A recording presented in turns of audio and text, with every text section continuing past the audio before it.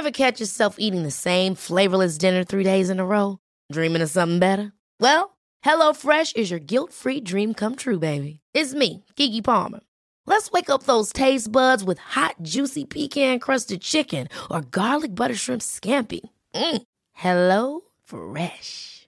Stop dreaming of all the delicious possibilities and dig in at HelloFresh.com. Let's get this dinner party started.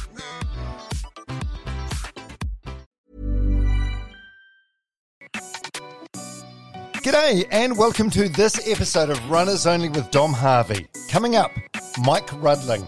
Not giving up is only really important when it really sucks, right? If you give up when it's easy, it doesn't really count. Yeah. So I've often just tried to, you just carry on. Like if you find yourself in a really difficult situation, you don't want to stay there. You just keep moving forwards. Mike Rudling is the founder and CEO of Radix Nutrition, who are the sponsors of this podcast.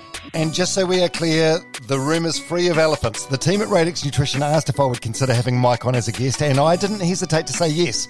But there was certainly no arm twisting or contractual obligations to fulfill by having Mike on as a guest. I just thought from my dealings with him and his company, he's a fascinating guy with a fascinating story, and it's something you guys would be interested in hearing.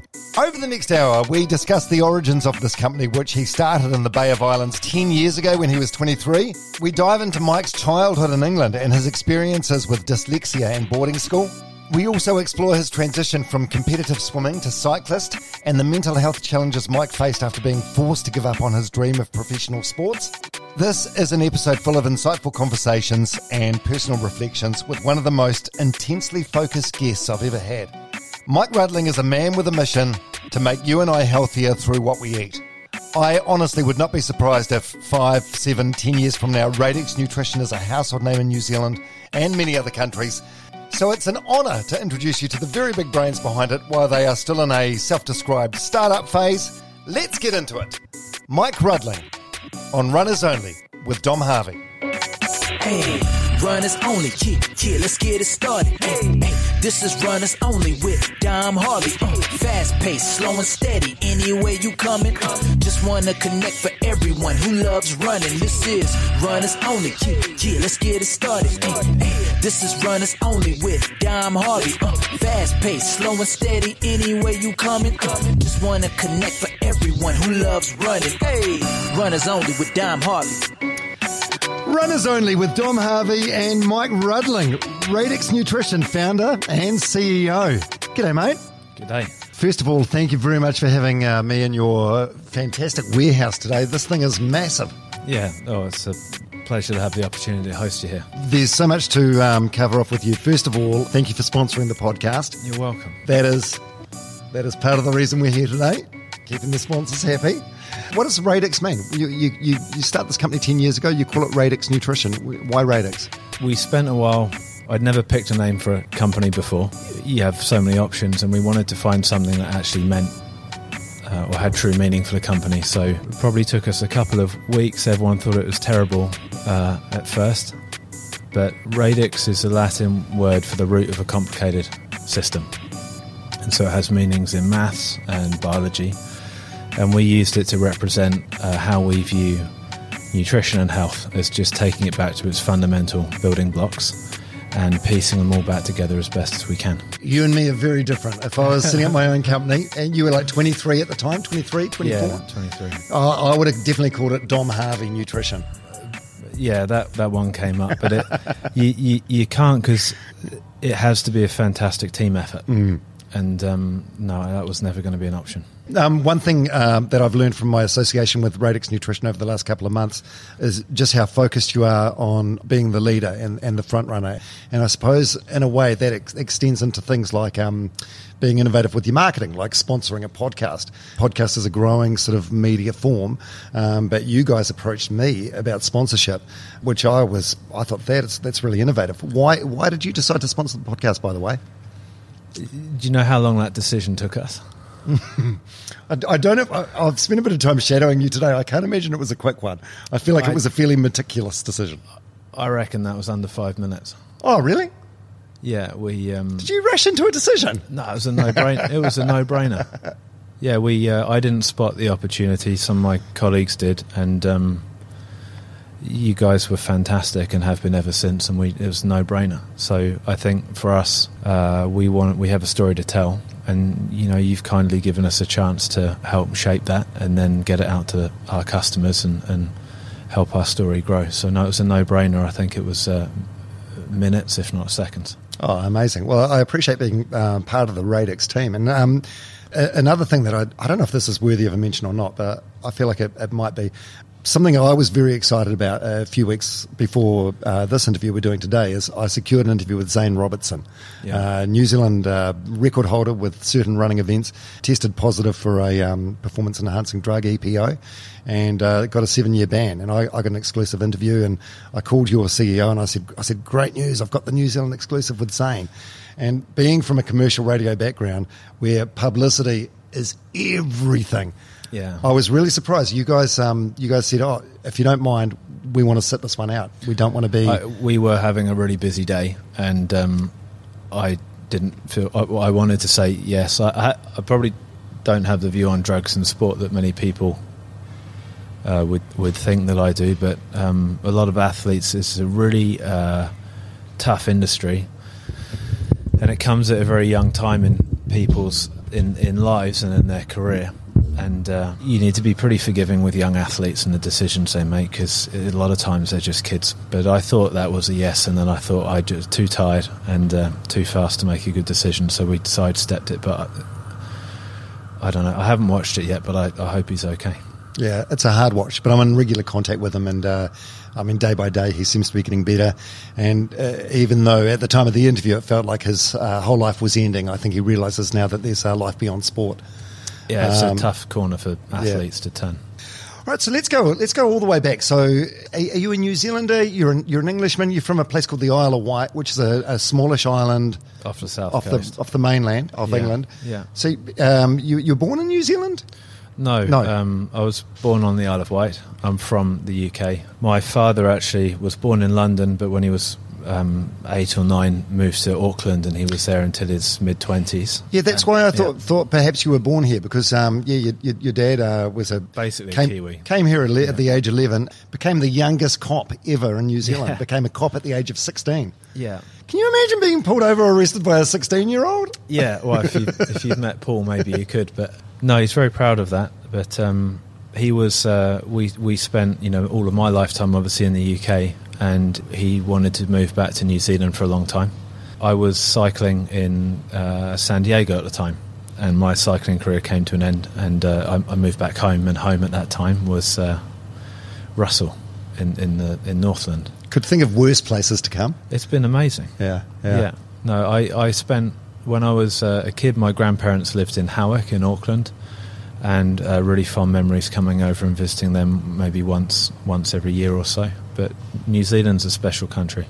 Yeah. Let's talk about your dad for a little bit. So a cop in the New Zealand Police Force at the age of 16. Yeah. Then by the time he's 21, he taps out of that and becomes a competitive sailor. Yeah, he's always loved sailing. So what sort of boats are we talking? A boat called a Finn, which was the men's Olympic single-handed dinghy. Yeah, he finished his time in the police, and he had a sail-making business to help support he and a few of his friends, beginning careers in sailing. I think that business kind of took off a bit, and he got split between the business and his sailing career, and I think he made it to Olympic reserve, but he had other commitments with a young family and his business over there. But yeah, he's always loved sailing. So he was in Auckland, in Howick sailing, and then if you wanted to compete on the world stage, that was in Europe. So he moved over to England to continue his sailing career, and that would have been in the 70s, I guess, and he managed a couple of sail lofts, and I should know more, in dinghy racing. And then he was kind of one of the founders of, or pioneers, I guess you could say, of using composite materials in the sailing industry. So carbon fibre, Kevlar. Wow. When he got into it, boats were made out of wood. Yeah, right. He saw that boats are pretty old-fashioned and could learn a lot from the aircraft industry, so which no one listened to at the time. Boats were made in traditional ways, and most of the America's Cup technology, the materials, the engineering, the science behind it would have started with his first major company, SB Systems, in the 90s and early 2000s in the UK, and they made everything from I think they made the first carbon fibre monocoque chassis for Formula One with McLaren. Wow. They've sailing. So he had a 20-odd year career in composite materials, and big inspiration. He's done some cool stuff. I don't know if this is something, you seem like a guy that's always constantly looking forward rather than spending much time sitting down and reflecting on what's happened. Yeah, I'm not good at that. Yeah. But it's funny to see, like, if you compare the trajectory of your dad's life and yours, it's very similar, like a competitive sport, then tapping out to focus on business at a relatively young age. Yeah, I get. I'm kind of funny that you see those things as you go. I'd like to learn from a few things here and there, but it does look like we're going down a similar path. Oh, how do you mean learn here and there? Like just what?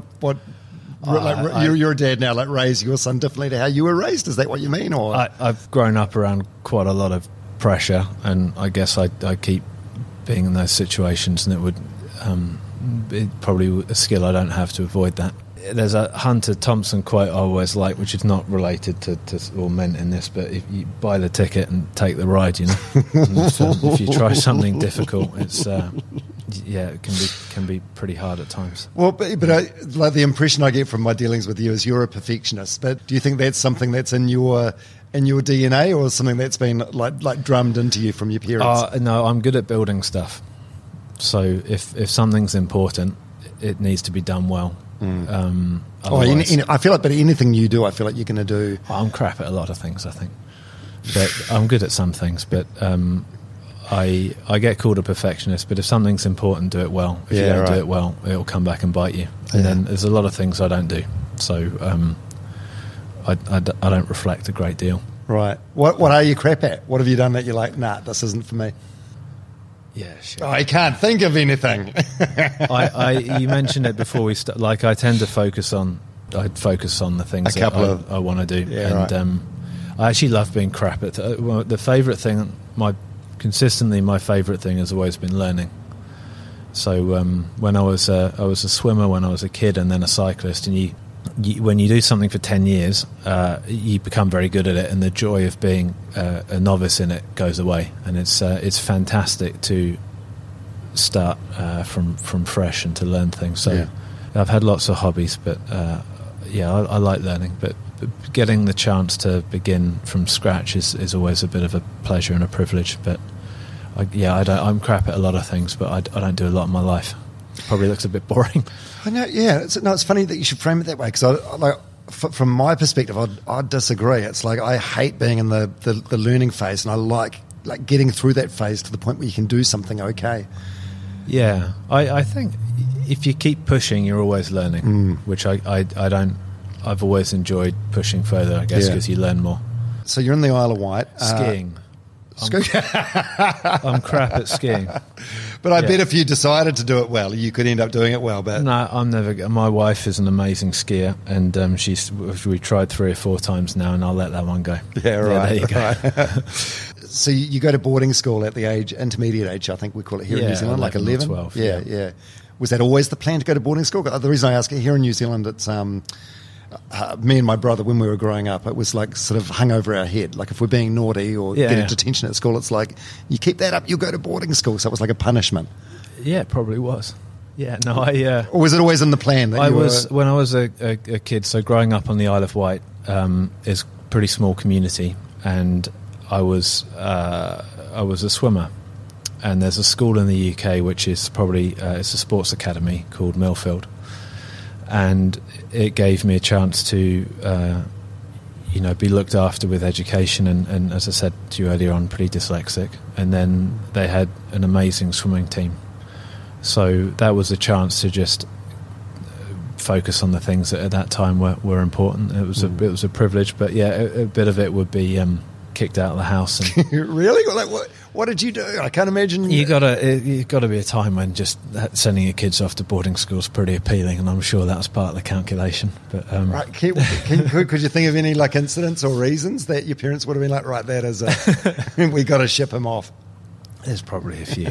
They'll come back. I've probably repressed them fair enough. No, I think I tried my best. I think I was okay, but boarding school was an experience.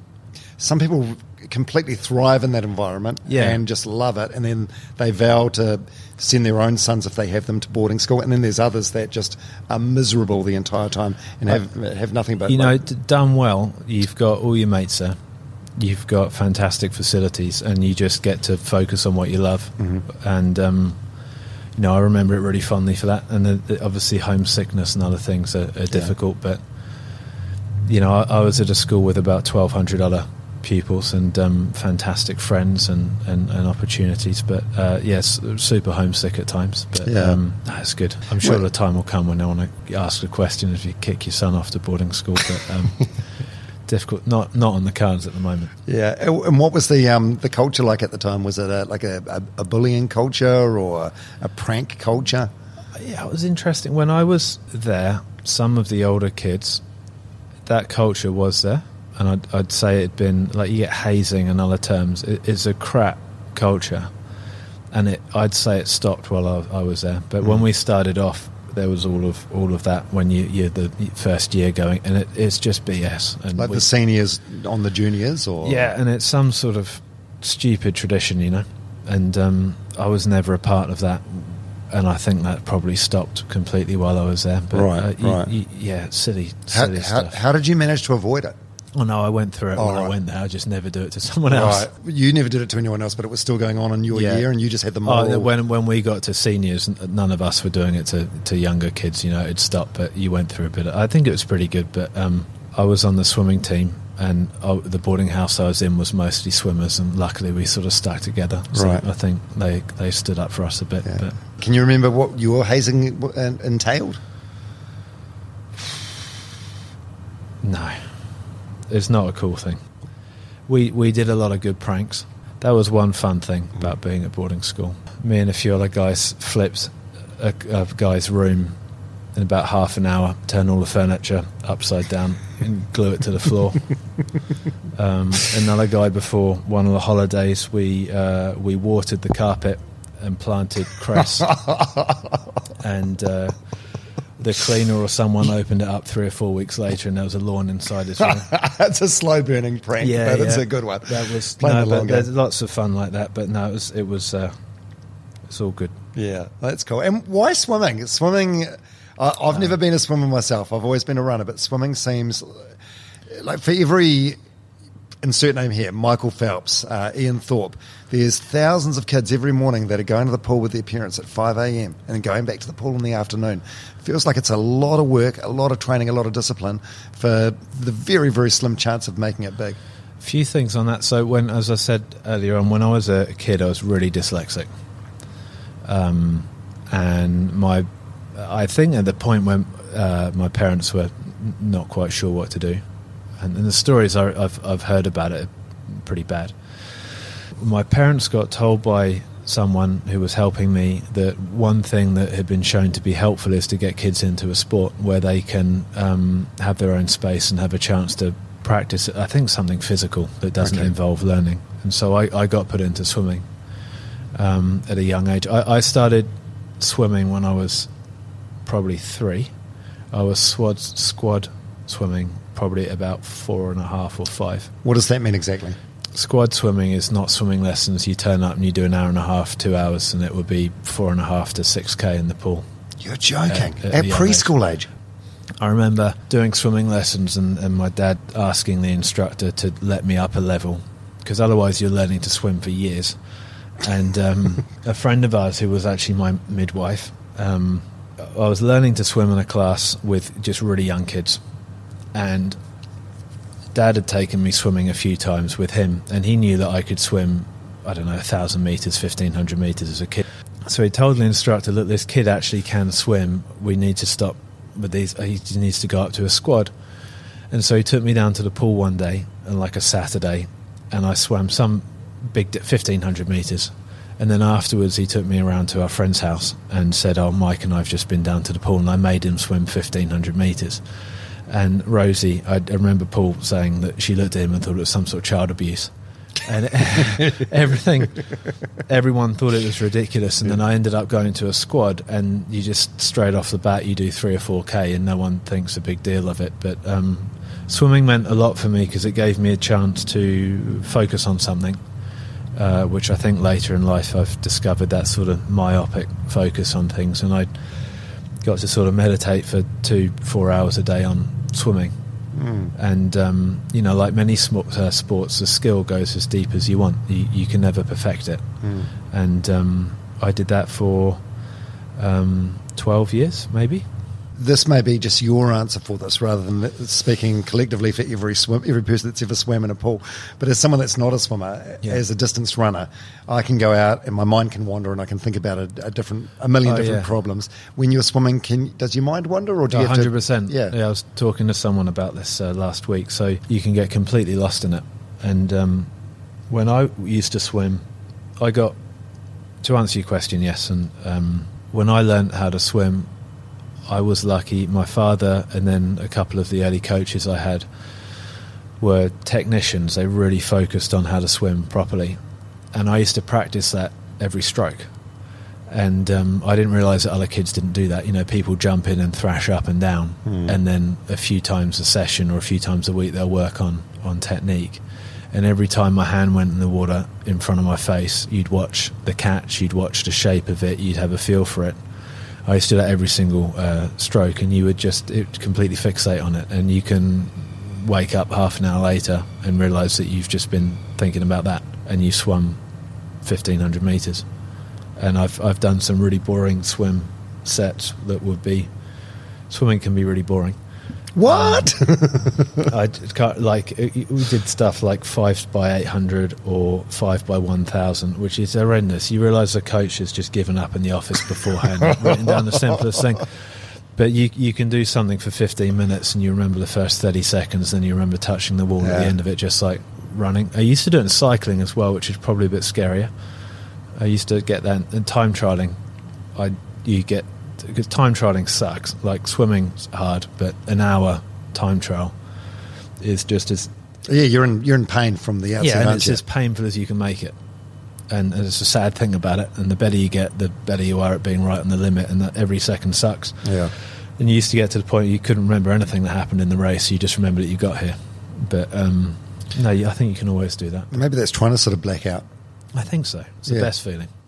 Yeah, so you're at, say, secondary school age, as we call it here in New Zealand. Yeah. What sort of swimming are you doing at that stage? Is it like 2 sessions a day? We would do probably 7 to 9 sessions a week. So some days would be doubles, so like double Monday, double Tuesday, Wednesday afternoon, double Thursday, and a Friday and a Saturday. Yeah, they weren't very smart with their training, and I think swimmers do too much. It's a lot of work. They do a lot of volume, and I think when you see young swimmers, they're always they look a bit stressed and too skinny, but that's just the culture of it. So did you have any natural talent, or were you just a bloody hard worker? No, I was really good at swimming. Were you? Yeah. But I only focused on freestyle in the end, and I managed to always get it with my coaches that I just do freestyle, and I was really good at that. Right. Technique. I was all right at speed, but I was a tall kid. Right. And you can't get a lot of muscle as a tall 14-year-old. But no, I was pretty fortunate to be good at that. You gave it up because you ended up with a shoulder injury? Is that an overuse thing or what? Yeah, one day we had a big session that was for butterfly, which I didn't normally swim. And it would have been like 3 or 4K of fly and fly drills, and that was the end of my shoulders. And wasn't very smart, but it was impingement, so it's just right over the top, and that never came back. I'm sure I could have fixed it, but that immediately destroyed my swimming career. Right. And both shoulders, and I tried for like a year, and I got to the point where I could maybe get 10 minutes without pain, and then it just came back, and when it came back it was like that for a month. And I was fortunate. I had a couple of really good teachers at school who were into rowing, indoor rowing, which is a huge sport, but everyone thinks it's a weird sport. But indoor rowing on a rowing machine, yeah. Oh, right. Yeah, it's a huge sport. Yeah, it's a weird sport. So, but there's it's like having a running race on a treadmill. Like it is, and but it's hugely competitive. So I buddied up with a couple of my the teachers at school. And we used to go and do that, and I did UK nationals. I'm guessing I was like 8th in the UK indoor, or 9th or something. And then I went to Europeans, and that was cool. But the school wasn't near any lakes. And at the same time, I discovered cycling and realised how cool that was, that you can just get on a bike and go somewhere. Yeah. After years and years of spending hours just looking at that black line on the pool for hours on end, day after day, week after week, month after month. Yeah, the freedom of being out in the open on a bike, it must have been like nothing else. It was incredible. And I started one summer holiday when I was a kid. So I was at school, I came home, and my father school holidays are a waste of time. And what do you mean? You should be doing something. Oh, your dad's words. And I kind of agree, but he was lucky. We had a chap on the Isle of Wight called Roger Prowse, who would have been in his 60s, and he'd like 10 times in a row national and world champion for rowing indoors. And so I used to go and row with Roger in the evenings, and then in the morning, I think it was like 6:30, I'd be on the bike, and I'd get an hour and a half in cycling on the road, and that was the schedule. And I kind of loved being on the bike. You know, at that time I was new to it, and your sun's coming up on some country road, and the birds are starting to sing, and you're by yourself, and it's just fantastic. I loved it, and I got a chance to discover cycling that way. And then I went back to boarding school, and I was the only cyclist. Oh, so they didn't have a cycle team? No, there was. So you were the best cyclist in the school by definition, immediately. And there was one teacher called Mick Day, who my assistant house parent Rob said, "You need to meet Mick, or Mr. Day. He loves cycling." And I used to go and hang out with him, and we became really good mates. And he would take me out bike riding once or twice a week. On Saturday or Sunday morning, I'd go for a bike ride with him, and he was just one of the best teachers I ever had. That's so cool. He thought I was pretty good at it, and he never raced. He just loved cycling, and he was really passionate. The sort of people that really build a sport, you know, loved it. And he heard that British Cycling had a talent program where they would come around to schools and do a series of bike tests on kids, and if you achieve certain numbers, they take you onto a development squad. And he signed the school up for that. And it was me and one other girl from the school, and then about 6 other people from the local area that were hosted at the school, and we went through these tests, and I was fortunate to pass that, and then went on to national selection for that. And then I was on that, they called that the talent team, and I was on that for probably a year and a half. They focused on the track, which I wasn't very good at. And it was like a velodrome. Yeah. And you've got to be really good at bike skills for that, and I'd only just started riding. And when you go up against kids that have been riding on the track since they're 5 years old, it's a bit much to take in.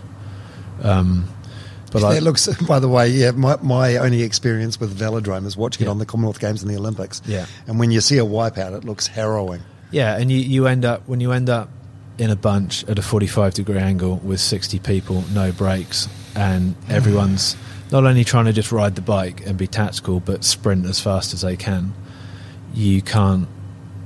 If you've got any doubt in that, you've lost, and then it's terrifying. Yeah. And so I got into road racing. I left school a year early for that, but at the time I went to school, I was the only cyclist.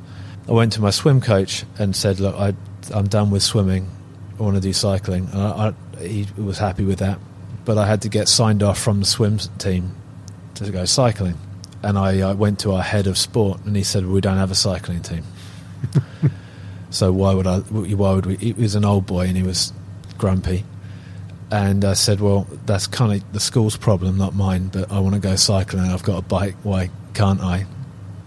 And he said, "Well, show me you're not shit at it. How do I know you're not, you're any good?" And I went back to my dorm, and I came back with a letter from British Cycling saying, I'm on this team. And he said, "All right, you're a cyclist."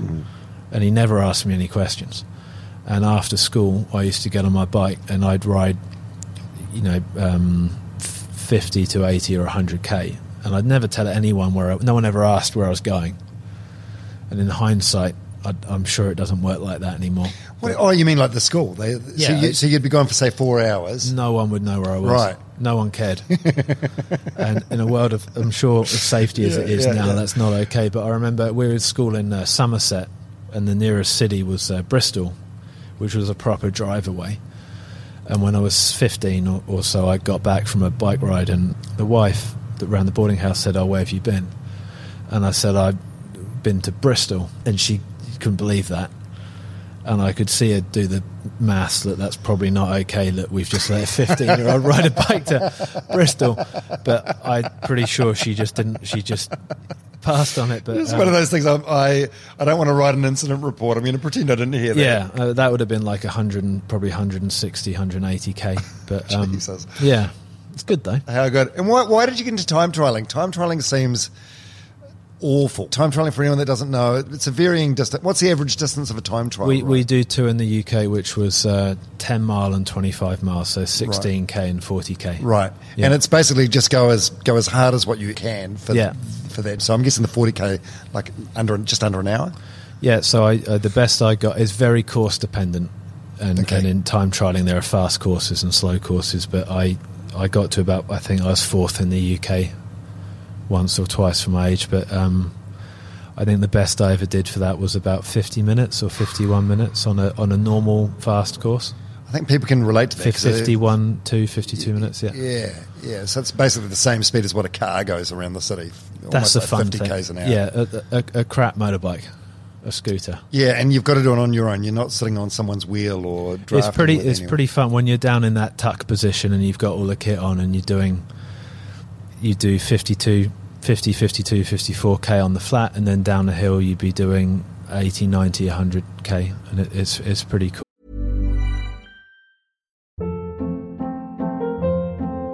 Hold up. What was that? Boring. No flavor. That was as bad as those leftovers you ate all week. Keke Palmer here, and it's time to say hello to something fresh and guilt-free. Hello Fresh. Jazz up dinner with pecan-crusted chicken or garlic butter shrimp scampi. Now that's music to my mouth. Hello Fresh. Let's get this dinner party started. Discover all the delicious possibilities at hellofresh.com. Cool fact, a crocodile can't stick out its tongue. Also, you can get health insurance for a month or just under a year in some states. United Healthcare short-term insurance plans, underwritten by Golden Rule Insurance Company, offer flexible, budget-friendly coverage for you. Learn more at uh1.com. I was never good at racing. I was good at training. To do a sport like that, not cycling, but like time trialing specifically, is there like an element of self-loathing there or something, like a self-hatred? Like you need this ability, to put yourself in pain and stay there and basically torture yourself for the duration of the ride. That's it, isn't it? It's an awesome feeling though. Is it? You Yeah. just get like the feeling of it. Yeah. When you finish or during. I kind of love the whole, when you're on it and it's going well, it's awesome. And I used to love work, so I could out-train anyone. It was the racing that was more of an issue, but time trialing's just fun, but really hard. And the second it's not hard, you need to try harder. Right. But it's a good feeling, though. I think any athlete loves being in the zone, and it's kind of that. Mm. Yeah. You mentioned before the training was good, racing not so good. Did you just get? Was it nerves? What was it? I never actually, looking back at it, I just never actually figured out how to race. In that you need to be really aggressive, opportunistic, and you're there to win and take every chance, and no one cares if you don't win. No one remembers who's come fourth or third, and the difference between being fifth or not finishing at the end of the day, not a lot. And I never gave it a go, and I always I kind of always felt it was a bigger deal than it really was. Like when I've been an adult and older and I go back to bike races and I look in at an equivalent level in New Zealand, I've turned up to a couple of those races when you're looking at 16, 17-year-old and you look at it and you think, no one cares, just give it a go. And at the time you just kind of feel like the weight of the world's on your shoulders and you can't get it wrong. But in hindsight, I just never really gave it a go. Yeah. And what was your worst accident? The biggest injury I ever had, I broke a collarbone. We were racing at it was actually on the track that Top Gear do their testing on. It was a 3-day stage race, and we were going around a corner at about 70k an hour, and I just dozed off for a second and overlapped the wheel in front and drove myself straight into the deck. But I broke a collarbone, but I was pretty lucky. I've probably almost killed myself 3 or 4 times, and you learn from those. I've done some. Well, they do say what doesn't kill you makes you stronger. Yeah, I remember in Spain, because it's fun going fast on a bike. Yeah, and then you figure out how to go quite fast. I remember in south of Spain, I was down there training on a kind of a motorway that you can ride on the shoulder of a big road, and we're going really, really fast, probably like 90 odd, which is, speed's always relative to the road, right? If it's a runway, it's not a big deal. But I remember going into a corner really fast, and then the corner was twice as long as I realised, and I was exiting the corner about midway through it, and I realised that's not good. And just as I'm figuring that out, a huge bus comes the other way, and I remember I looked at the driver looked at me, and I'm looking at the A-pillar of a bus thinking, like, that's definitely where I'm going to be in a quarter of a second. And he went wide, and I don't know how, you can always find a bit more grip. Yeah. And I've had that one a few times, but you learn pretty quick. And it's funny, when you get older or more experienced, you kind of give up on descending. Like, you can go really fast on a race, but if you go really fast on every downhill, luck will catch up with you. It's only a matter of time. Fun though. Sport for me is sport and movement. It's one of the pillars of my sort of like mental health. Like I need it. If I don't exercise for a couple of days, I feel antsy, I feel ratty, I'm not good to be around. Does that change when you're doing high performance sport? That's endorphins. Yeah, I think there's a lot to unpack in that, but I think having a fantastic training session for hours and the endorphins that come with that is a pretty powerful experience to no longer have. But I think when I stopped cycling because I was in San Diego. I was trying to cut weight before the season. One of the best ways of figuring out your body fat, i.e. when to stop losing weight, is to get a DEXA scan. And so I went privately booked into a DEXA scan. I told him I'm an athlete. I want to figure out what my body fat is and composition. And he came out and said, have you ever had a DEXA scan before? And I said, no. And he's not a doctor. He's just running the machine. He said, your bone density's not good. And I thought, okay, well, I'll remember that. And he said, no, it's actually not very good at all. And I'm like, how bad? Give me a scale. And he's like, we've actually got a scale on the DEXA scan. That's what it is. And he's like, you're about a 60 to 70-year-old female in terms of bone density. And I thought, that's probably not great. Not for a dude in his early 20s. Nah. But then I'd happened to hear that low bone density can be an issue in cycling, and it's because when you do chronic endurance training loads and you have no impact in, like running, you're constantly giving your skeletal system a jarring, which puts on stimulates bone growth. You don't have that in cycling, and then you constantly got quite an acid body from so much aerobic exercise, and it pulls the calcium out of your bones, if I remember correctly. So it's quite common. And I was like 23. I wasn't really making it where I wanted to be as a cyclist, because you kind of need to be a rock star by the time you're 22, 23. Oh, so if it's not going to happen by then, I didn't want to be the 30-year-old cyclist that's still giving it a go. It would be more fun to have made it, or my decision not. And I just decided the problem was, if you keep training with that, you'll never let your body recover and it gets worse. And so I just decided that I'd move on. But that was pretty wrenching. I remember, because I suppose it's like what identifies you and was a big part of your life, and I think that's the issue. So that if you ask an athlete what they do, they'll tell you that they are a cyclist, but it's not who they are. It's just what they do. But the problem is, I think most people are fully wrapped up in that identity, and then you just kind of come off the end of that when they stop. And I struggled with that a lot, but. I think the issue with that sport is that if you're not in it anymore, you're out, and I think you lose a lot. And I think I don't know how that could be better, but it's definitely tough. I remember going to bed one night crying, pretty upset that I'd probably 8 years of cycling, and that was it. So how old were you? Like early 20s? I would have been like 22. Yeah, but like really upset. You kind of I knew that was it, but you're never quite sure, and you're about to bin a shitload. Like when you stop training like that, there's no real transferable skill for that. It just goes in the bin. And I went for a bike ride the next day, and none of the motivation was there. And I kept trying to enjoy the bike ride, and it was gut wrenching and crap, and it kind of sad. And like I didn't get to enjoy that last bike ride, because you realise like there's no point in it anymore.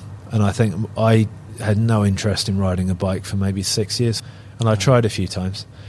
And I remember you get on the bike, look at your handlebars as you go down the road, and think, I've done this so many times. There's no fun in it. And I maybe like 2 years ago, or a year and a half, 2 years ago, I got back on a bike, and it was just fantastic. And I'm crap on a bike now compared to where I was. And I called up my old coach last year, and he asked me how I was doing. I hadn't spoken to him for years, and it was just fantastic to be on the bike again. And I had to really let go for a long time to get that back. And people could do much better than me, but for me, I just, the love of it completely. There's no purpose in it, right?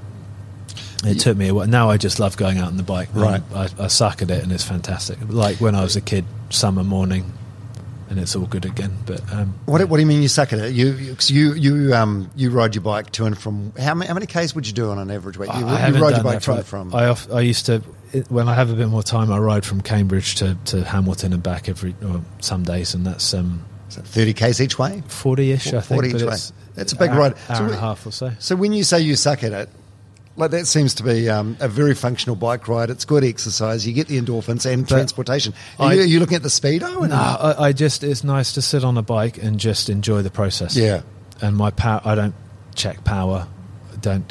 All of my metrics would be crap, and I just don't care. Right. I just like being on a bike. And but you even said to yourself just before that you suck at it now. But most people listening to this would be like, shit, this guy's riding 40 Ks to work and 40 work. Yeah, no, but that's not cycling. But it's just good to. Is it exhausting being you sometimes? That's one of the. You remember I mentioned earlier on. It's nice to just no pressure and just enjoy something. Yeah, and, It took me years to just not care at all and enjoy it, but I think I feel like deep down there's still a bit of you that cares. Nah, I'm not good in the middle. It's either it's full on or it's not. Yeah, right. I'd love to be good, but no. Yeah. So, in all your sporting stuff, before you sort of closed that chapter of your life in your, say, early to mid 20s, would that have been like the lowest point? Obviously, there were lots of highs. Was that the lowest point though? Being told about your bone density? Growing up's hard, and being in a competitive sport is hard, and I think taught me to be pretty tough. That there was a bit of soul searching because no one told me what to do. I had no idea what to do with that. And after that, you look at kids that go to school, and you just progress up through school, and then you progress to university, and then you go and get a job, and there's a bit of a pathway there. But when you stop sport, you've got to make a conscious decision on what you're going to do. And I was lost for maybe a few months. Yeah, that was a bit tough in there, but got myself out of that. And I just have to have something that I get to sink my teeth into. So it wasn't long after that we had the idea for Radix. Yeah, well, I suppose you had like time and energy to focus your attention. It was difficult for a while. Yeah, like what athletes go through. I've never really been in that situation, I guess, outside of that. But you just got to be busy at something, and it's got to have meaning, obviously. But I think quitting something, being in a bad place, and then staying at home and not knowing what to do with yourself is a vicious cycle that people have got to get out of. And wallowing. Yeah, it might feel like the right thing to do, but it's people get trapped in it and need a hand as well, right? It's not easy, but I was kind of fortunate there. How's your mental health been over the years? Is it mostly good? I think so. I've only ever done stuff for me that's quite hard, I guess. There's a lot of pressure. Yeah. Self-imposed or like put on you by your dad or family? I don't know. You can only really, at one level it can only really be self-imposed, right? I think you're kind of often the gatekeeper to how you want to feel about that. But no, I would have been internal and external. But I've definitely struggled with it. But not giving up is only really important when it really sucks, right? If you give up when it's easy, it doesn't really count. Yeah. So I've often just tried to you just carry on. But it gets easier. That feels like a British thing, the stiff upper lip thing. Just you don't have a choice, though, right? Yeah. Like if you find yourself in a really difficult situation, you don't want to stay there. You just keep moving forwards. But I wouldn't say I'm particularly great at it. But starting Radix and other things is is like really hard. And so you just, I think you get tougher at it, but I wouldn't say I'm particularly good at it. But as I said earlier on, it kind of life beats it into you. Yeah. And what's your inner voice like? Are you mostly quite nice to yourself? You're quite kind to yourself? I don't know. You're flogging yourself. One thing I used to like about cycling is that there's nothing easier than doing a shitload of work. And nothing easier than doing a shitload of work? Well, you could just go and do a 6-hour ride, something incredibly hard, and you just feel like you've done it at the end of the day. And I used to love that feeling. And I'm at a loss when stuff's easy and I've got nothing to do. My mind wanders and I feel like I don't have purpose. And you could just go and do an enormous workout, and you've had meaning to your day and you've done a great job. And I don't do well if I've not got something that's full on, that you've sunk your teeth into. So like on Sundays I always get a bit lost, you know. Can I theorise that? I reckon you need to exhaust yourself to help you sleep at night, because otherwise your mind's just pinging around with ideas. No, it's a fun one. But no one, you ask about mental health, and it's a kind of a new one to me, but when I was growing up no one ever discussed that. So I think it's a recent thing, but it's a good conversation to have. It's very, very much a recent thing. I'm quite a bit older than you. I'm 50, and it was never even discussed. And it was like, I don't know, like it's got a label now, but I think it's a good thing, and it's a good thing to be aware of it and work out. I think everyone needs like a resilience plan or a mental health plan. You need to work out what's right for you and what's not right for you. The resilience terms are good. One thing I've always focused on is that you can acknowledge something's difficult, but you need to have the tools to get yourself through it. And that's something I've always focused on a lot. Like I have a lot of methods that I get through something like that. So we were talking earlier on, if everything gets really, really difficult, I'll get a pen and paper and I'll write until I'm clear on what I'm doing. And right, you might formally you could call it journaling, I guess. Yeah, but I will get clear on my thoughts and sketch until I've got some answers. And I've done that since I was probably 14, and I discovered that because I just bumped into it. No one taught me that, but I'd have heaps of things like that. I'm constantly refocusing, constantly tidying up, constantly simplifying what I'm like. That process stops me from getting overwhelmed, for example. So, right. Like how much are we talking? Like if you had to put a word count on it? On what? Oh, writing. Like pages and pages? Or? No. Or a couple of sentences. Sentences, bullet points. Right. Yeah, as much as it takes. But you just got to find a thread to get back onto the path, you know. Right. But maybe there's a tool, but I think it's good to acknowledge when people struggle. But I think it's important also to help people find the tools to get past it. Yeah. So transitioning out of competitive sport, cycling was your last thing, and into business. Did you find with business that satisfies that competitive itch for you? Or is it I feel like business, you know, you have wins, you have good days, you have bad days.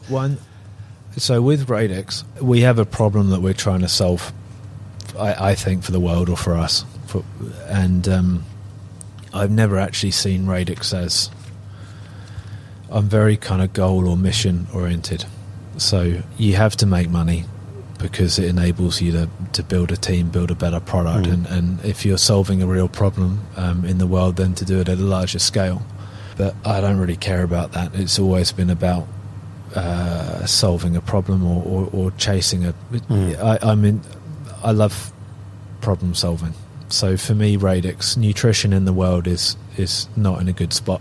And the food industry, as we mentioned earlier on the whole, I think is quite evil. And it caused a lot of the health issues that we're starting to become aware of. And it's good that people are trying to fix that now. But there's a lot of the solutions out there aren't very genuine or very deep. And I think someone needs to fix that. So we're having a crack at that. But I've always chased that goal. And do you get the same sort of thrill out, like when something good happens, like when you... Here at Radix, when you form a partnership with Fonterra, say, do you get the same sort of thrill out of that, like doing a really good time trial or a really good swim? Yeah, it's amazing. Some of our best stuff, you know, it's cool when we've been lucky to have a team that really excited, and we've discovered things or had breakthroughs or done something where people will just work all night on it. and it's just awesome. No one looks at the clock, no one wants to be anywhere else, and that 7 days a week we have a cool breakthrough or an idea, and that's always really exciting. And it's also fantastic when you see other people excited at it.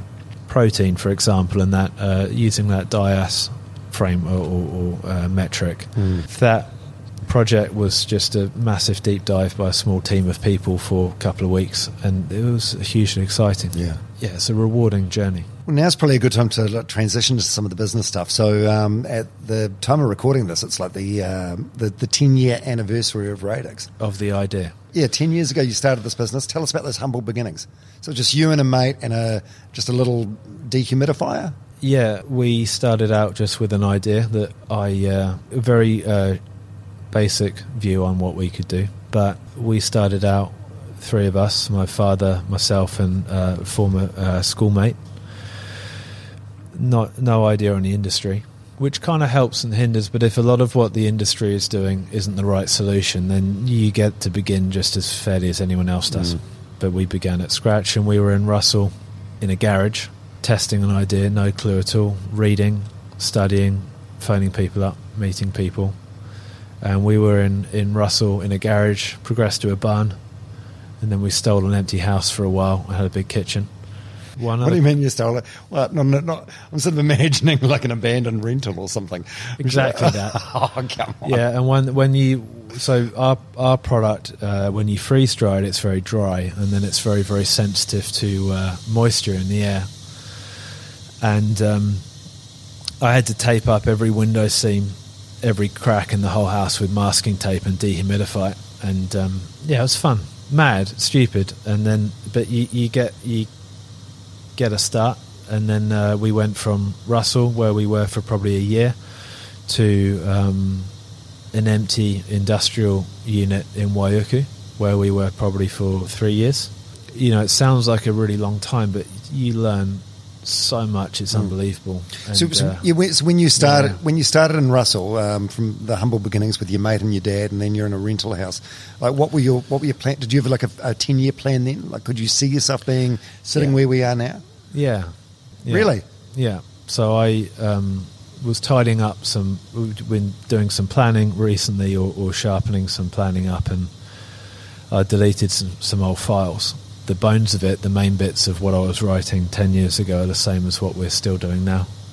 It's a long road. That's amazing. Cool. Yeah. We're sitting in Radix Nutrition headquarters now in the Waikato, in an impressive factory.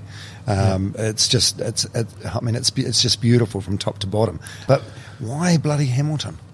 Well, we thought when we're in Waiuku, we thought that we should be in Auckland because that's where everyone was. That's where everyone passes through Auckland. And we couldn't find any.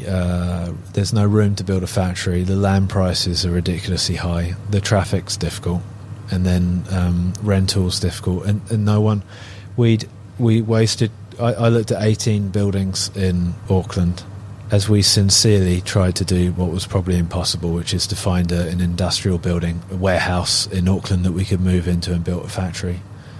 And I met a real estate agent called Jamshed, and he was awesome. And he helped me look at, I think it was 18 buildings in the end. And we were always a bargaining chip that a landlord would, or an agency, not him, but the others would use to get 2 warehouse tenants to pay more. And the reality that we realised, no one wants you to install a factory and rip out floors and cut up car parks for a start-up that could fail. We were late, tried really hard. It's a pretty cool process, but it was never going to work. And someone told us if we went to Waikato or Hamilton, you can just buy a greenfield site and start from scratch and just get it right. And we were slow to figure that out, but it's been awesome. Yeah. And so 10 years on now, how would you describe yourself now? Are you still a startup? Yeah, you've got there's a few definitions of startup. We grow a lot each year, and we've got a long way yet to go until we get to our goal. So we've no interest in staying still. I would love it if this would be one of the best examples of what New Zealand can do on the world stage. The global food industry is shit in a lot of areas, and someone's got to fix it. I'm not from New Zealand, but the spirit and the character that New Zealanders have is outstanding, and I kind of like the fact that we're doing it here. Yeah. But it should be that what we're trying to solve will eventually be solved at a very large scale to make a significant impact on the quality of nutrition that everyone faces at the moment. So your Radix Nutrition, anyone that listens to my podcast, I've been banging on about your protein powders and your smoothie powders, which are amazing. You also do like dehydrated, meals. Freeze-dried. What's the difference? Freeze-drying gives a much higher quality product. Right. And dehydrating is quite damaging to product. Right. So you're just taking moisture out of food at the end of the day. But freeze-drying is about 10 times more expensive and a lot harder. If you bought a raisin that's all shriveled up, that's dehydrated. And freeze-drying is a different process. It will leave stuff looking intact. Yeah, we're not a freeze-drying company. We just use a freeze-dry. Right. Yeah. People get that mixed up. It's the heaviest bit of kit in the factory, but it's just one of a few. So that's where things are at now with Radix Nutrition. Yeah. Where do you see it in 5 to 10 years? So the problem that we're trying to fix is a fun question. I don't know how to answer that without without giving away. No, without just looking stupid. But How do you mean? Why would you look stupid? Because your plans are that lofty? If we get this right, it needs to be a really big company to have the difference that someone should be doing. Big company isn't, because anyone that's watching this on YouTube or online right now will see the factory behind me and they'll say, well, shit, this looks like a pretty big... This is tiny. Okay. Yeah, no, done well, this should be a 500 plus million revenue company in 10 years. And it would be sad if it's not bigger, to be honest, because I don't mean that I'm not really interested in the revenue, but if you do the maths on how many people, I gave you that statistic earlier on that 1 in 4 globally are pre-diabetic. 1 in 3 have pretty suboptimal metabolic health. Pre-diabetic, that means what? It means...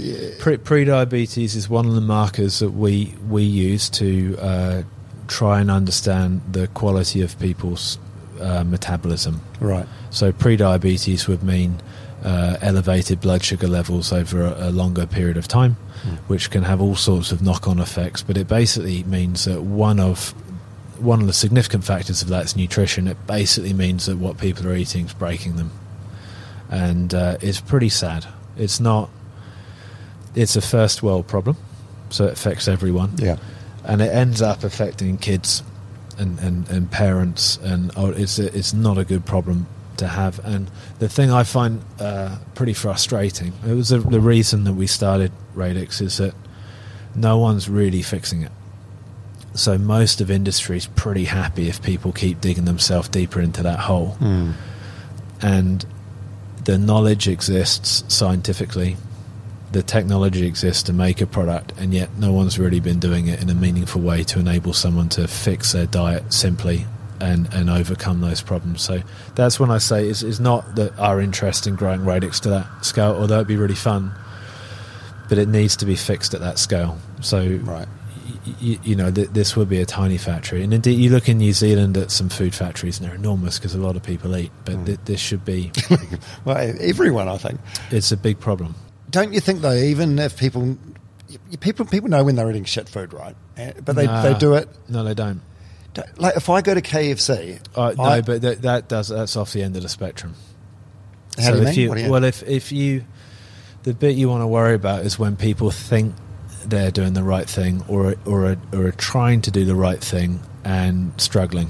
Oh, gotcha. So if someone's knowingly going to a really unhealthy fast food brand, you don't get points for that, right? And you might be forced to do that out of convenience, but you're not really in the frame at that point. But when you get someone who's gone to a doctor and been told that they're not well and that they need to fix their diet, otherwise something nasty could happen, or you've got someone that's depressed or sad because of how they look, or when someone needs help in changing or has decided that they want to change and they don't get help, I find that quite sad.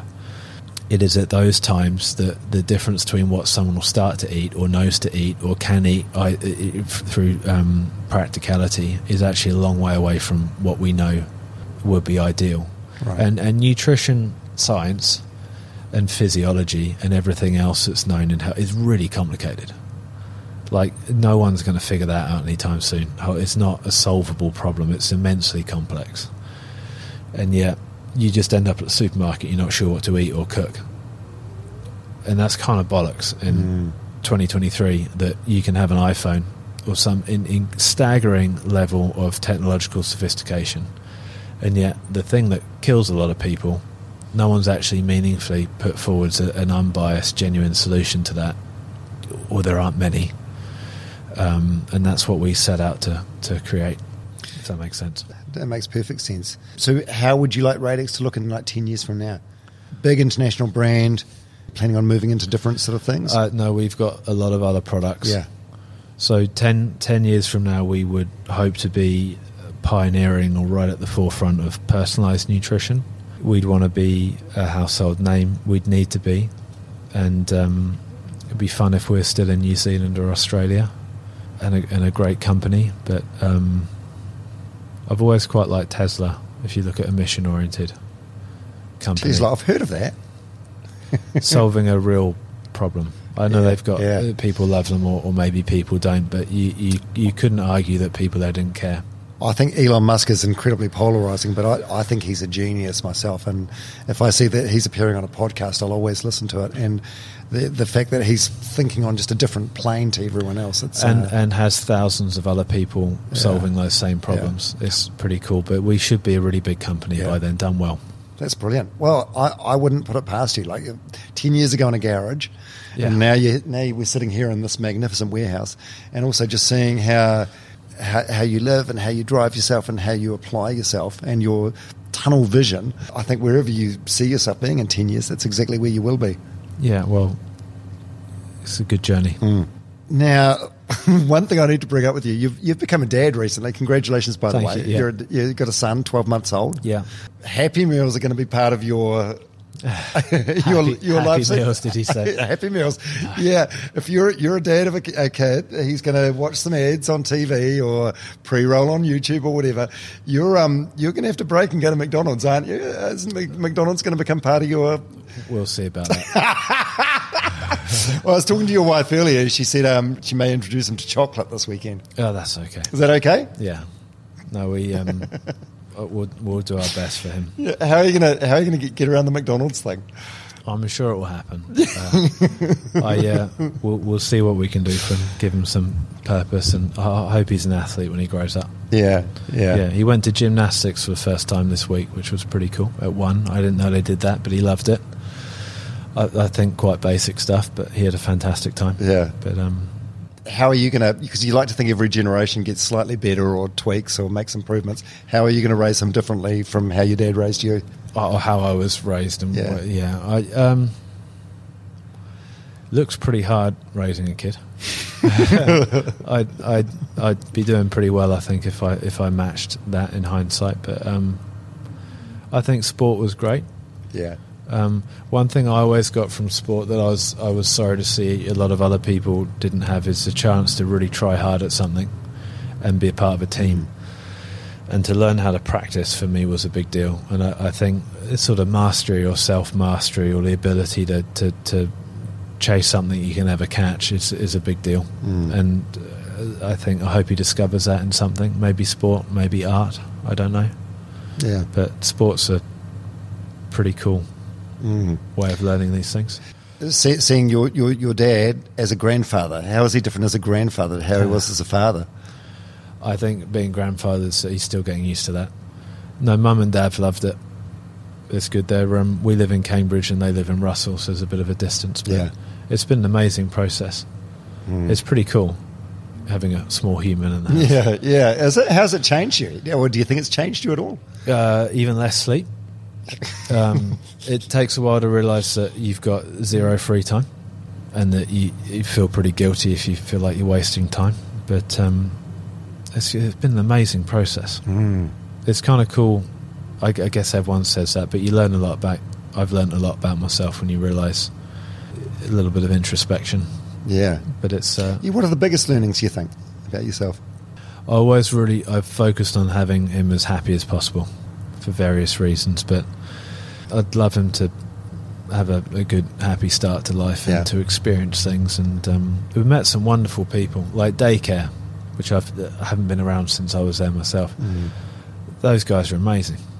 And you discover a part of a community, and not my own, but living in Cambridge now, that's just fantastic, of people that devote so much care and attention to other people's kids. It's amazing to see. And as I said earlier, I guess I focus a little bit myopic in what I focus on. It's lifted my horizons a little bit, and you see what's around you and appreciate why it's important, and that's been pretty cool. Has that been something that you've just wanted to do, or something that you've had to do, in terms of you being present and engaged when you're with your son, rather than focusing on Radix stuff? I'm having to learn that, but again, it's a fun process. But I'm not good at that, and I'm learning. That's good. I think it'll make you better at running your business in some ways, to give you a broader perspective. It's a great teacher. And you and your wife, so you've been together since almost as long as Radix. She's been... She's German? She's German. She was travelling in New Zealand, work and travel. And I met her in Russell. And she was in New Zealand for a few months. And then we had a 5-year long-distance relationship. So... we'd see each other maybe twice a year, and then that was FaceTime calls morning and evening for like 5 years. That sounds arduous, but I'm guessing for you were like, yes, I can focus on building this business and have a relationship. And he used to be on FaceTime, phone in the factory somewhere, headphones at 11 o'clock at night. I'd be doing something, and she'd be studying at home in Germany, and we'd just be hanging out. But I think it probably had to be that way, looking back at it, because I didn't have a lot of time. But she's incredibly understanding, although I pushed that right to the edge almost continuously. But I was chatting with her earlier. She works here. She seems as passionate about the business as what you are. Yeah, I think I balance that kind of okay. Yeah, probably right on the edge. Would you say, was it like love at first sight, or was it a slow burn with each other? She's kind of fantastic. So, So straight away. Yeah, really comfortable around her, happy. Yeah, she's been great, really supportive. That's been good. And what about the proposal? You guys got married like only recently, a couple of years ago, like during COVID. I was pretty slow at that. Were you? Yeah, so I had all of the hints, everyone pushing, but I was busy. But I was just not good at any of that. And you know what, like picking up on the social cues, or being romantic, Mum brought down her mother's old engagement ring, right? And said, "I put it in your bedside drawer. You should probably hurry up." And then, was it just not a priority with you? You're like, we'll get there eventually. I've been busy, and I thought, hey, we'll get there. But, no, I picked up what everyone was putting down, and eventually figured that out. And then I'm just not that massively inclined into all. Not a romantic? Probably not. Well, how was the proposal? What did you do? You get down on one knee? I did. Yeah. Well, if you're not good at it, what else do you do, right? I just no, I did the whole lot, but I couldn't have anyone there taking pictures and stuff like that. That would have been way too much pressure. But what do you mean? In what way? We're surrounded by cameras here today. No, it was. Well, are you just quite sort of private when it comes to that stuff? I am. Yeah. But it's the best way, I think. But no, it was good. It meant a lot. Happy memory. What was the wedding like? We were between two lockdowns, so we didn't know the wedding would go well. And we were up in Russell, and we had a fantastic wedding in New Zealand, which was awesome. Annie's family didn't get to come over, which was pretty tough for her because of travel restrictions. And then, 11 o'clock at night, it got announced that the next morning the country was going into lockdown. And it's a difficult time. We've got another wedding in Germany later in the year for her family, so it's been good. But it's kind of cool growing up, going through those experiences. But I wouldn't say I'm good at it. But it's everyone's pretty strong at getting through that, and it happens. Yeah, that's cool. Were you present at the birth? Yeah, I was. Yeah, how was that? Was it a life-changing experience? Were you emotional? You cry? It was emotional, but I didn't cry. It's pretty cool. Yeah, It's an amazing process, just completely eye-opening. And I maybe I was clueless as a kid around things like that, but it's just an incredible process as you go through that. And life's pretty cool when you see how it works. And it's been an amazing experience. But just hopefully he goes well. We'll raise a super baby. Nutrition shouldn't be an issue. Is he going to be swimming 1,500 metres by the time he's 4? It might happen. Yeah, but I hope he enjoys it. Amazing. Hey, thank you so much for your time today. Mike Rudling, CEO and founder of Radix Nutrition. Even though you still describe yourself as a startup, I'd still describe you as a New Zealand success story, I think. Well, we're really proud to be in New Zealand, and it's meant a lot being here, and it's a fantastic country. Let's show everyone what we can do. Yeah, I mean, it's exciting to be on this journey with you, and it's exciting to think where you will be in 5 or 10 years from now. Can't wait to see it. Thank you. Thank you so much. Thanks very much for making it all the way through this episode of Runners Only with Dom Harvey, brought to you by, well, that guy there, Mike Rudling, and his company, Radix Nutrition. If you like what you hear and you want to help the podcast grow, the best thing you can do is subscribe or follow or like or whatever it is that you have to do on your preferred podcast app. Then give the show a rating or review. All that feedback helps grow the show. Also, after hearing the Mike Rudling story, if you're keen to learn more about Radix Nutrition and the work that Mike and his team are doing in the Waikato, check them out on Instagram at Radix Nutrition, that's Radix, or online at radixnutrition.co.nz. And please support the legends that support the show. All right, thank you once again so much. Appreciate you, and hope to see you next week on Runners Only with Dom Harvey.